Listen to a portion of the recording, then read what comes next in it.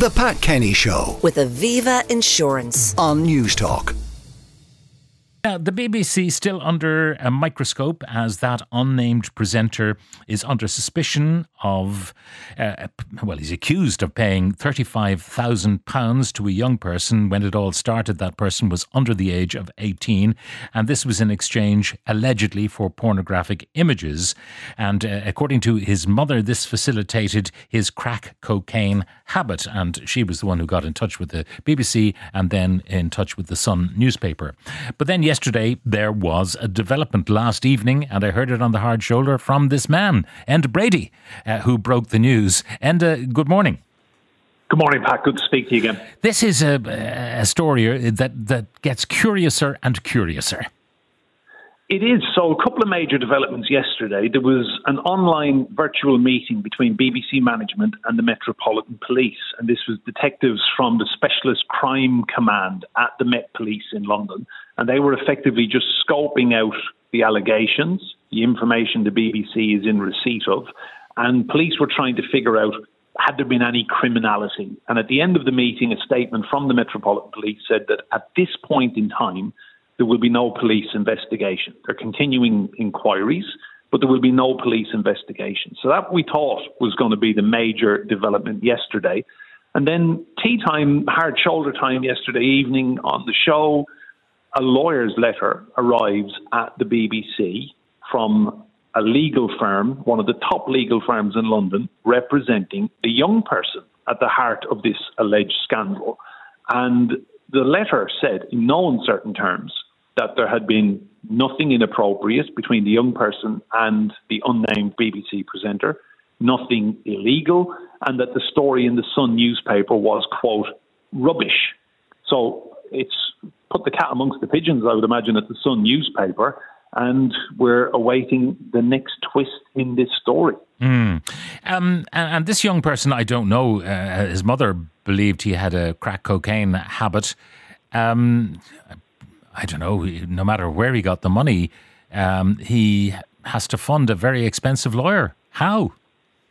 That's the question the mother is now asking today. So the Sun newspaper has quotes from the mother questioning how her child has ended up with very high-level legal representation from a top London law firm. That is a quote in the Sun today, attributed to the mother and the stepfather as well, questioning how this has happened. And the whole reason she went to the Sun newspaper, she claims, was that she went simply to the BBC in May to ask them to get this presenter to stop transferring cash to her child because it was funding, she alleged, a crack cocaine habit. And then within weeks, she watched BBC TV and saw this unnamed presenter on air, realised nothing had been done about her claims and her complaint. And at that point, she decided to go to the tabloid newspaper. Now, the BBC was saying that, what was said to them in May was very different to what has been said to them in recent days. And that's why, the call to action was, if you like, ignored by them, or I don't know what the process was, but the nature of the allegations was different. So this is the BBC defence now. Management are saying that what was put to them in May was very different to what appeared in the newspaper.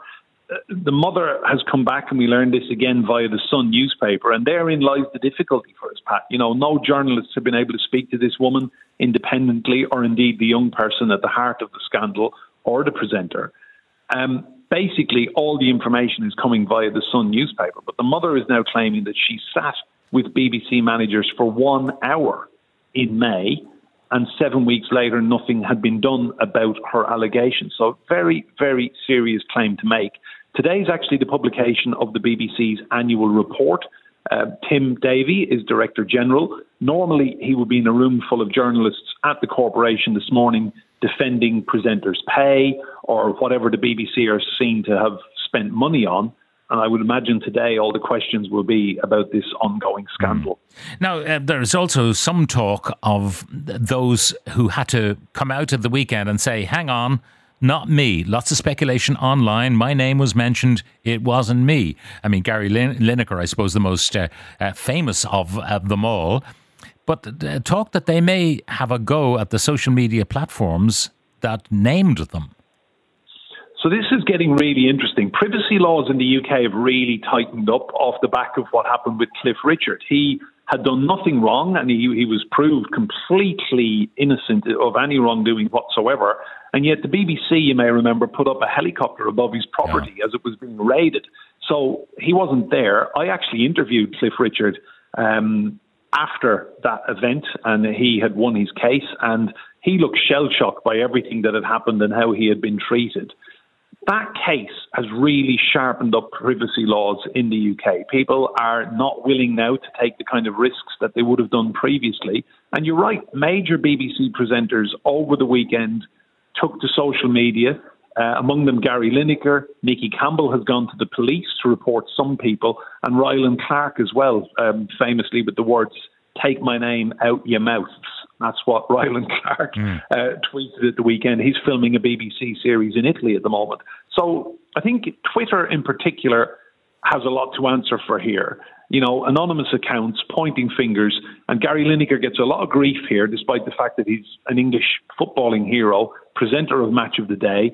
And because he occasionally voices a political opinion, you know, people were piling into Lineker at the weekend. And I would say it's opened a real kind of legal box of worms almost. Finally, we should talk briefly about the Kevin Spacey case. That continues. It does. We're into week 2 of what we were told will be a 4-week trial of the Hollywood actor Kevin Spacey. Obviously, evidence continuing, 12 charges of sexual misconduct or indecent touching against Spacey, a 63-year-old Hollywood star, appearing every single day in the dock at Southwark Crown Court in London. He denies all 12 charges against him, and what the prosecution doing is working its way through the evidence and the witnesses and the complainants who say that Spacey indecently assaulted them. He denies all of the allegations, and as I say, we're in week 2 of the trial, and the trial continues. Enda Brady, thank you very much for joining us on the line. The Pat Kenny Show. With Aviva Insurance. Weekdays at 9 a.m. on News Talk.